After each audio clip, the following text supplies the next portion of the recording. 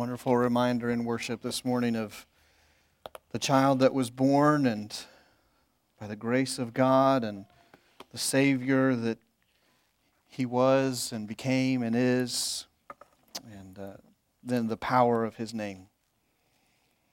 If you would, turn to Luke chapter 4. We're going to be reading verses 1 through verses 15 this morning, and though we're going to concentrate on the first 13 of those verses. I hope that you had a wonderful Christmas, and it was a blessed one with family. I know that for many of us it was a little different, but I hope that it was a good one and that you were able to worship and to celebrate together.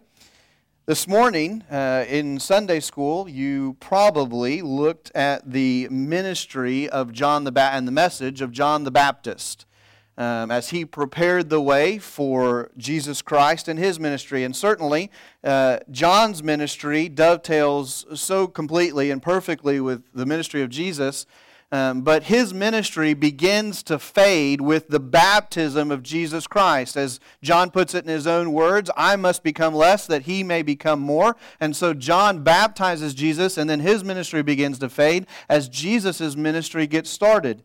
And yet we see in three of the Gospels, in Matthew, Mark, and Luke, we see that immediately following the baptism of Jesus Christ is the temptation and the testing of Jesus Christ in the wilderness. And this is the last of kind of the preparation for ministry that we see for Jesus Christ. Up until this point, we've had the birth as He's entered onto the scene. We know very little about His childhood, and then we get to the baptism and we get to this temptation. And after this, Jesus' ministry starts in full, and it proceeds in earnest, so to speak. As we look at this temptation, though, my prayer this morning is that we understand a little bit about what Jesus went through and why He went through it, but also we understand that it is for us. That this temptation and this testing was largely for us and what we can learn from it. And what we can be encouraged about through it. And so this morning, that's my prayer, that we would see those things. So hopefully by now you've found Luke chapter 4. If you would stand with me, that we may honor the reading of God's Word this morning. Luke records in his Gospel, "And Jesus, full of the Holy Spirit, returned from the Jordan and was led by the Spirit into the wilderness for 40 days, being tempted by the devil. And He ate nothing during those days. And when they were ended, He was hungry. The devil said to Him, If you are the Son of God, command this stone to become bread. And Jesus answered him, It is written, Man shall not live by bread alone. And the devil took Him up and showed Him all the kingdoms of the world in a moment of time, and said to Him, To you I will give all this authority and their glory, for it has been delivered to me, and I give it to whom I will. If you then will worship me, it will all be yours. And Jesus answered him, It is written, You shall worship the Lord your God, and Him only shall you serve. And He took him to Jerusalem, and set him on the pinnacle of the temple, and said to him, If you are the Son of God, throw yourself down from here. For it is written, He will command His angels concerning you to guard you. And on their hands they will bear you up, lest you strike your foot against a stone. And Jesus answered him, It is said, You shall not put the Lord your God to the test. And when the devil had ended every temptation, he departed from him until an opportune time. And Jesus returned in the power of the Spirit to Galilee, and a report about Him went through all the surrounding country, and He taught in their synagogues, being glorified by all." Let us pray. Father, we come before You, and Father, we are thankful once again this morning. We're thankful to be gathered together here as brothers and sisters in Jesus Christ, to know You as our Savior, to know You as our high priest, the one who mediates between us and the Father, as one who has known what it is like to be tempted. And yet You are the one that has overcome. And we are thankful, and we worship you this morning. Father, I pray that you would open your word to our hearts, that we may be encouraged by it, that we may be challenged by it, that we may trust it. We pray this in the wonderful name of Jesus Christ. Amen. As we look at Jesus and his experience in the wilderness, one of the things that is important for us to note is that he was led, that Jesus himself was led into the wilderness, that it's by the Spirit that happens. You look there in verse 1 of chapter 4, and it says, Jesus, full of the Holy Spirit, returned from the Jordan and was led by the Spirit in the wilderness for 40 days, being tempted by the devil. And so it wasn't Jesus having received the Holy Spirit at the baptism. Now he goes into the wilderness at being led there, not maybe on his own volition, though certainly he is doing so in obedience as also being deity. He is doing so as he is led. Matthew gives a similar statement. He says led as well in his depiction. Mark, when he describes what happens, he uses the word forced, kind of a different connotation in the English language. But regardless of which one of the accounts you read, we understand that Jesus is taken there. I think it's an important reminder for us that there are times when God leads us through difficult circumstances, that God himself tests our faith to see, mostly for ourselves, the depths of that faith, that we would come to understand our great need for him, that we would come to understand the power of things like prayer and to understand the lessons that he would have us to learn so that we may be shaped more into his image and less the image of the world. And yet, I think it's important for us to make a distinction here. If you look at James chapter 1, starting in verse 12, James makes an important distinction. He says there, James writes in that first chapter, "Blessed is the man who remains steadfast under trial, for when he has stood the test, he will receive the crown of life, which God has promised to those who love him. Let no one say when he is tempted, I am being tempted by God. For God cannot be tempted with evil, and he himself tempts no one. But each person is tempted when he is lured and enticed by his own desire. Then desire, when it has conceived, gives birth to sin, and sin, when it is fully grown, brings forth death." So James brings forth this important distinction, that while trials come our way, and God allows us and even leads us at times into places of difficulty like the wilderness, or leads us into trials, he is not the one that tempts us in the trial.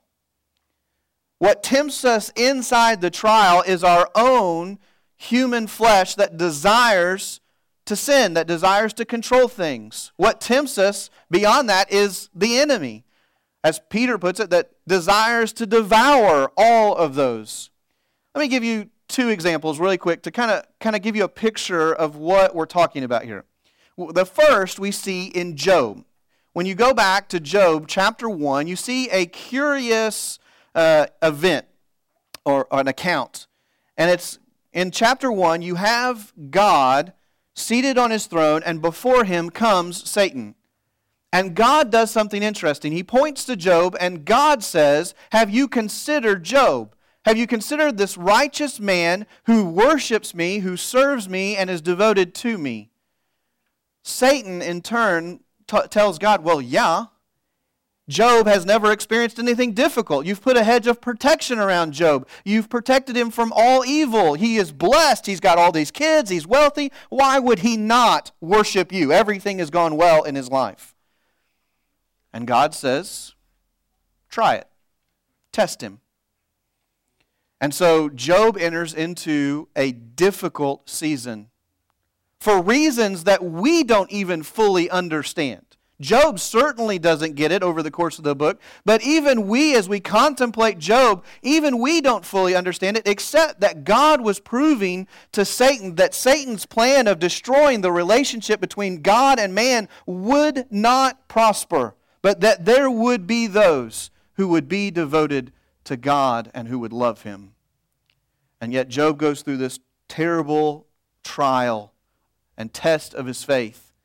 And yet it is not God who tempts him. God allows for the trial to happen, but in the trial, in his time of difficulty, who is it that tempts him? It's those around him. His wife comes to him and says, "Curse God and die." And Job says, "I cannot do that." His friends come and list a whole bunch of different things, and Job resists what they're talking about. And certainly, while Job questions God in what he is doing, we find at the end of the book that while God chastises him and says, "Hey, you don't know what you're talking about," he says that Job has acted rightly. And so Job goes through this trial where his faith is tested. He is tempted by the outside. He's tempted by others. He's not tempted by God. And he comes through that, and his faith is deeper.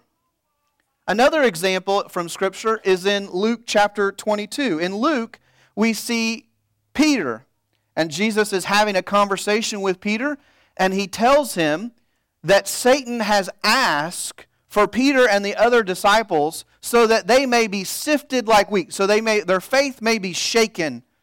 Satan is desiring to go after the disciples. Sure, they'll serve you while you're here. Sure, they'll serve you while you're doing miracles. Sure, they'll serve you while everything is well, but will they serve you when you're not there? Will they serve you when they see you crucified? And Satan desires to attack their faith. And we see that that's what happens. They're put in a difficult circumstance. We find Peter a few chapters later sitting in a courtyard. Jesus has been arrested and is on trial. There is great turmoil and angst and chaos, and someone says to Peter, "You were with him." And in that moment of trial, in that moment of fear, Peter gives in to the temptation.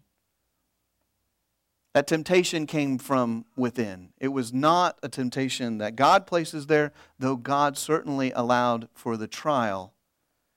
And so we need to be careful, James says, that when we see trials, when we see circumstances, that we understand that God is using that for our good, but that there is also temptation that lies at every step.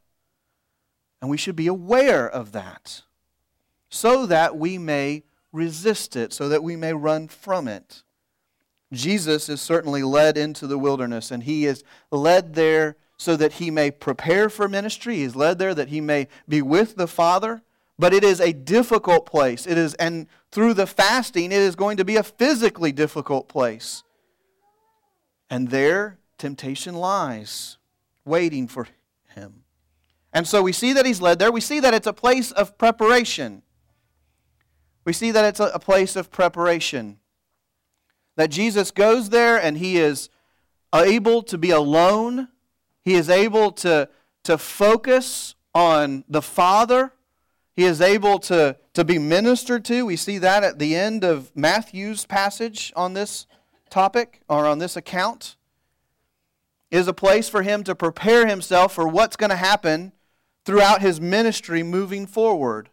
And this is not an unusual thing. If you go back to the Old Testament, you would see Moses on 2 different occasions is called to fast for this length of time. You'll see other prophets that are called into the wilderness that they may separate themselves and prepare themselves for ministry. You'll see it even in the life of Paul. Paul himself tells us that after his conversion and after the scales were removed, he is called into the wilderness for preparation for ministry. It's not unusual for God's people to be led through a time of isolation and preparation so that they may do ministry. And so we should not find it strange when it happens to us. Though it may not be what we desire, no one wants to go into that. No one wants to go be called into maybe that isolation or called into the hardship of the wilderness. And yet it should not shock us that the Lord uses those things to prepare His children. Lastly, I think it's important for us to see here that the wilderness is for our benefit. It's for our benefit. The fact that this is recorded here and that we get to see that Jesus Christ went through this, specifically that He went through the temptation, is there for us. Because if Jesus comes and He lives a perfect life, but He is never tempted, there's something missing. How, if He is never tempted, how can Jesus Christ be the human substitute for us? If He has never gone through what we have gone through, if He's never suffered in the way that we have suffered, if He's never been tempted in the way that we have been tempted, then how can He be the one that is our Savior? So we need to see this. All of the universe needed to see that He was tempted, that He was tried, and that He was found perfect and without sin. We're going to get to this next point in depth a little bit more later, but it's also so that we may see that He relates to us through this temptation.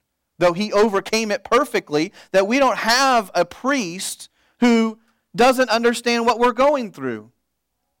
Not to get overly political here, but at times there is a disconnect between those that represent us and ourselves.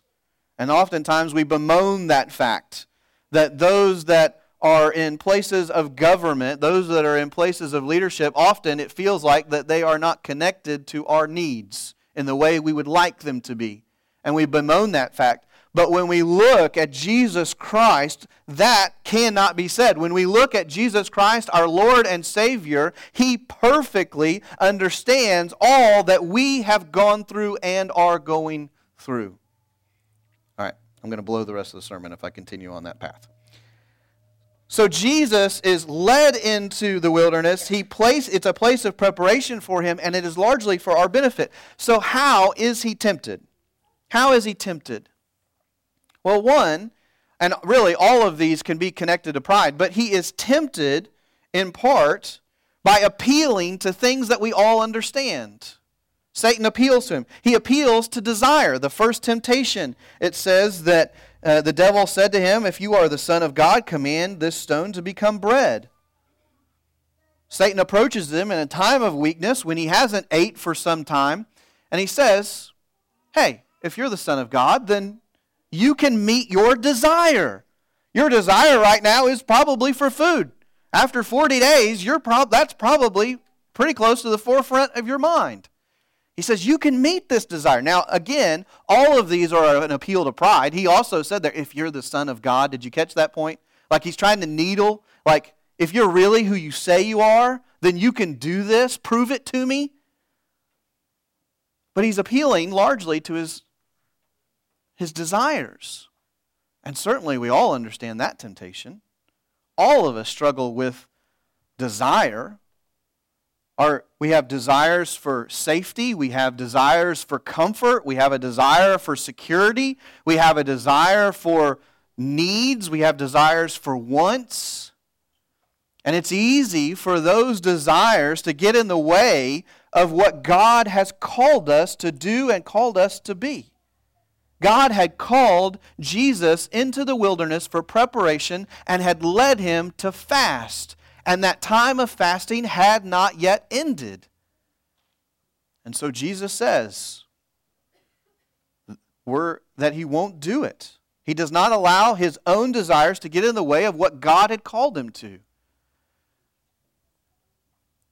As I was thinking about this week, one of the things that I was thinking about, and we talked about it a little bit Wednesday night with our Wednesday night crowd, but I was thinking about my own desires for my daughter.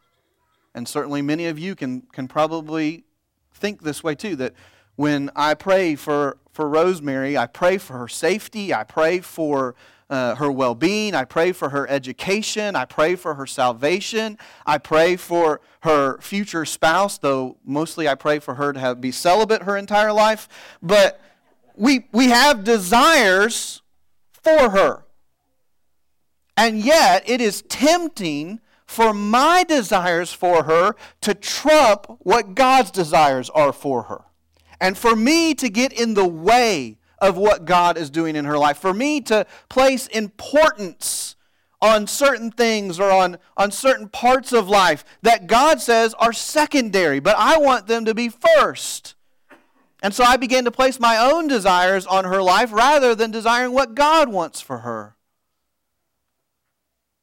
I think of her safety, like it's maybe, this isn't for everyone, but maybe God calls her as a single lady to go to a country that's dangerous, like He did with Lottie Moon or that He did with others throughout history. And as a father, there's temptation in my desire for her safety to stand up and say, I don't think that this is what God's calling to you to do.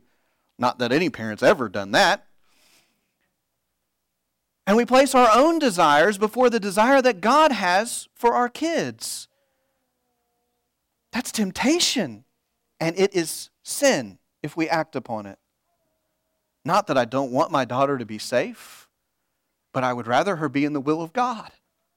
Not that I don't want my daughter to have a wonderful life, but I want her more importantly to be in the will of God. But it is tempting for my desires to trump God's desires in that place and in so many others. Whether it be in my spare time, or whether it be how we spend our money, or whether it be in the comfort of our own home, there are so many times that my desires get in the way of what God has called us to do. At the same time, let me say this, as we draw closer to Him, He changes our desires so that our desires begin to line up with His. And then we see wonderful, miraculous things begin to happen. So Satan appears to the desire of Christ here. And it's not a temptation that is foreign to us. He also appeals to his vanity. He appeals to his vanity. He says there, the devil said to him, in verse 4 it says, verse 5, eventually I'll get it right. And the devil took him and showed him all the kingdoms of the world in a moment and said to him, to you I will give all this authority and their glory, for it has been delivered to me, and I give it to whom I will. He says, hey, you want power? You want prestige? You want to be the man? You want to be in charge? You want to be worshipped? You want to be loved? You want to be adored? I will give it all to you if you will worship me. Again, this is not unusual to us. We want control. We want power. We want people to like us. We want people to adore us. We're people pleasers, many of us by nature. We want to be thought well of many times. Jesus in particular, after all, who is He? He is the King of all heavens, and Scripture talks multiple places that all the nations will bow before Him and that all of the nations will be put under His feet. This is a shortcut to the end. We all love a good shortcut. We all love a good way to make life easier, to get where we're going sooner than what we had planned on. And yet, shortcuts are often fraught with danger. And often we miss out on things. Satan's trying to provide. And by the way, notice there that this is a half-truth at best. Satan says that he can give all this to him, and certainly it is somewhat true that Satan had been given dominion over earth for a time, but it was not his to give ultimately. Ultimately, all of that is still under the sovereignty of God, so at best this is a half-truth. And if Jesus is worshiping Satan, then He's not the man. He's not the one in charge. There's someone else. And so Jesus responds, you shall worship the Lord your God and serve Him only. Again, this desire, though, this temptation that he's faced with, it's not foreign to us. The last one is not foreign to us either. It's an appeal to control. I don't know about you, but I like to control things. That's why this year has been so hard. I like to be able to look at a calendar and plan out my days and to be able to plan out what's going to happen in the future and to be able to expect things and know what's going to happen and not have to worry about surprises. And this year has been nothing but that. This year has been nothing but scheduling something and then canceling it or moving it or changing it or having to adapt it. And it has taken away from many of us a sense of control, not only over our schedules, but over our families and our relationships, over our jobs. And it's unsettling to us, this control that we seek. Here, Satan comes to Jesus and he takes him to the pinnacle of the temple, which would have overlooked a valley. It would have been about a 300-foot drop. And he says, "If you are the Son of God, throw yourself down from here. For it is written, He will command His angels concerning you to guard you, and on their hands they will bear you up, lest you strike your foot against a stone." Satan says, if you want to prove that you're God, you want to prove that you're the Messiah, you want people to follow you, you want to control what happens, you want to be the man, then all you got to do is jump off a 300-foot building and God will save you and you will prove to everyone here who you are. And you will have the control that you seek. You will have the notoriety that you seek. You will have the followers that you seek. By the way, the verses that Satan himself quotes there, they are misrepresentations of what's actually said. Not surprisingly. They are truncated, out of context verses that were meant to be applied to a life in general, not to a specific moment. Jesus recognizes what Satan is trying to do. He recognizes the trap that's being laid, and he responds again, "You shall not put the Lord your God to the test." It's one thing for us to trust him and to say that He is in control and to hand it over. It's another thing for us to be foolish and to do things that we knowingly understand that He has not called us to do and to completely ignore common sense. Jesus understands that in this moment, what He's being asked to do is not to trust God, but rather to try to prove Himself in control. If I jump, then God's forced to do this. If I do this, then God's going to be forced to do this. If I am good enough, then God will be forced to save me. If I am this, then God will be forced to do that. Friend, it is a dangerous game that you play when you assume that your actions can somehow corner God into doing anything. He is not a good luck charm. He is not Santa Claus. He is the God of all the universe. He is powerful. He is mighty. And for us to think that we can test Him and control Him is foolish. Rather, we see His might and we trust Him. There's a difference there. So again, these temptations that that Jesus experiences in the wilderness are not uncommon to us. And that's part of the point. That we would see these things and go, I've experienced something like that. Now, we may not have had Satan standing directly in front of us. We may not have had these specific temptations in terms of someone asking us to turn bread or a stone into bread or taking us and show to the top of a mountain and saying jump. But we've all had temptations like this. There's a connection here between us and Christ. And yet we see Him do what we could not do. That He resists every one of them. So how do we do that? Because ultimately that's our desire, is for us to be able to turn away from sin and to follow Him, to be more like Him. If you are a Christian, that should be a part of who you are, is a desire to not sin anymore. So how do we do that? Well, let's look at some of the things that Christ did. After all, He is our best example. First, we see is that He is full of the Holy Spirit. He is full of the Holy Spirit. He does not go into temptation unprepared. but rather he relies on the one that controls everything. Without the Holy Spirit, we do not have the discernment to see when circumstances are not of the Lord. I mean, after all, that first one, the very first one, when he says, turn the stone into bread, that is a common sense request for a man that has not ate, for a man that has no food. Eat. It is a simple temptation, and yet a temptation nonetheless. How do we discern when a request is righteous and when a request is a temptation? We must be full of the Holy Spirit. We must have discernment that only comes from Him. And so we pray, Lord, fill us daily. Certainly we get that when we are believers. We believe that the Holy Spirit abides in us in that moment, but we pray daily, Lord, fill me with your Holy Spirit. Second, we see Him use the Word.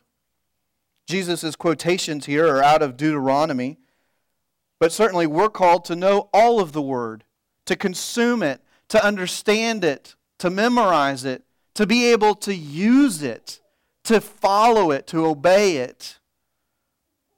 Ephesians describes the Word as our sword, both a defensive and an offensive weapon. And so the question is this morning, for you as a believer, do you forget it at home or do you use it? Is it part of your arsenal? Is it part of your daily preparation for what's going to happen next? Do you know the Word? Are you in the Word? Lastly, when we resist on temptation, we rely on the Savior. Turn with me to Hebrews very quickly. We're going to conclude here. But flip over to Hebrews chapter 2 first. Then we'll look at chapter 4. Hebrews chapter 2. In the book of Hebrews, the writer is helping us to see Christ as the fulfillment of the law and the bringer of a better covenant. But he also helps us to see Him as the great high priest. In chapter 2, verse 17, it says this, therefore, He, Jesus, had to be made like His brothers in every respect. He was fleshly. He was tempted. He had to be made like His brothers in every respect so that He may become a merciful and faithful high priest in the service of God to make propitiation for the sins of the people. For because He Himself has suffered when tempted, He is able to help those who are tempted.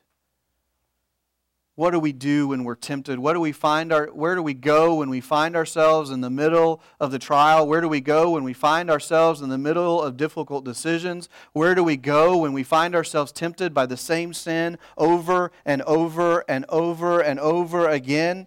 We run to the Savior who understands. We run to the one who gets it, who can sympathize with us, who can embrace us and say, I've been there. You can overcome. Not only that, but look with me to Hebrews chapter 4, just a little bit over, to verse 15. Actually, I'm going to back up to verse 14. Since then we have a great high priest who has passed through the heavens, Jesus, the Son of God. Let us hold fast to our confession. For we do not have a high priest who is unable to sympathize with our weaknesses, but one who in every respect has been tempted as we are, yet without sin. Let us then with confidence draw near to the throne of grace, that we may receive mercy and find grace in our time of need. We have a great high priest who understands the weaknesses of the flesh because He has been there, who understands the temptation that we face that is common to us all because He has been there. He has experienced it. And yet, in Him, we find great hope of overcoming sin and temptation because He has shown that it can be overcome, that it can be defeated, that it can be dealt with. And so we find great hope there. We find great excitement there. We find great encouragement there. But I also love the end of that passage because each one of us fails. We all fail. Temptation of desire comes and we fail. Temptation of our own vanity and our own ego comes and we fail. Temptation of control comes and we fail. But Hebrews tells us, let us draw then with confidence near the throne of grace, that we may receive mercy and find grace in our time of need. Maybe this week you know and understand I've failed. I've come up short. We all do it. We all have those moments and those times in our life when we just deal with the guilt and the burden of our own mistakes.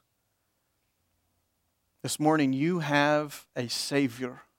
You have a high priest who has been there, who has been tempted, and He defeated it on your behalf, so that you may now come before the throne of God and receive not judgment, but grace. Grace and mercy. Because when we put our faith and trust in Him, now we are declared innocent and not guilty. This should be great comfort to us. Because I don't know about you, but I fail all the time. And many times, Satan would love to use that failure to tempt me into thinking that I'm not His, or to tempt me into thinking that I am not worthy of His grace, or to tempt me into thinking that I'm not worthy of His mercy, or to tempt me into thinking that He won't forgive me this time because this time is the one time that went too far. But I'm reminded that I have a great high priest and a great Savior whose grace and mercy have no end. And He invites me to come closer, not to go away. I'm going to ask the praise team to come back up. And this morning, I would just encourage you during this time of response. Maybe you're here and you're a believer, you've put your faith and trust in Jesus Christ, but Satan is tempting you. That you would understand that you have a Savior and a Christ, Jesus Christ, who desires to give you the strength to overcome. Maybe you're here this morning and you have had a rough week and you would just say, I need forgiveness. And you're struggling with doubts of feeling unworthy, and you're struggling with doubts of guilt. And this morning I pray that you hear a word of grace and mercy from the one who has overcome on your behalf.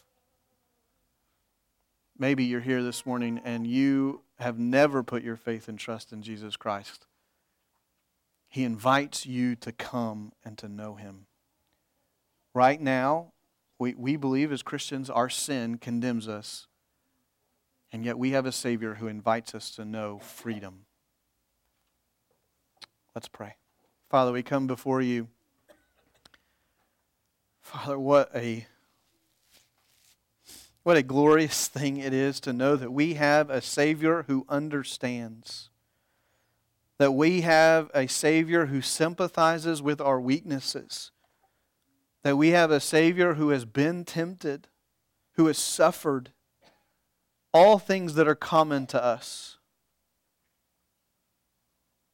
And yet we can be thankful and we praise you that we have a Savior who has overcome all. Who has defeated those things on our behalf, and who now stands with open arms with a great invitation. Trust me. Trust me. Father, help us to do that this morning. Help us to seek your grace and your mercy this morning. Help us to rejoice for those of us that have already received it and continue to receive it on a daily basis. Father, we pray this all in the beautiful name of Jesus Christ. Amen. You can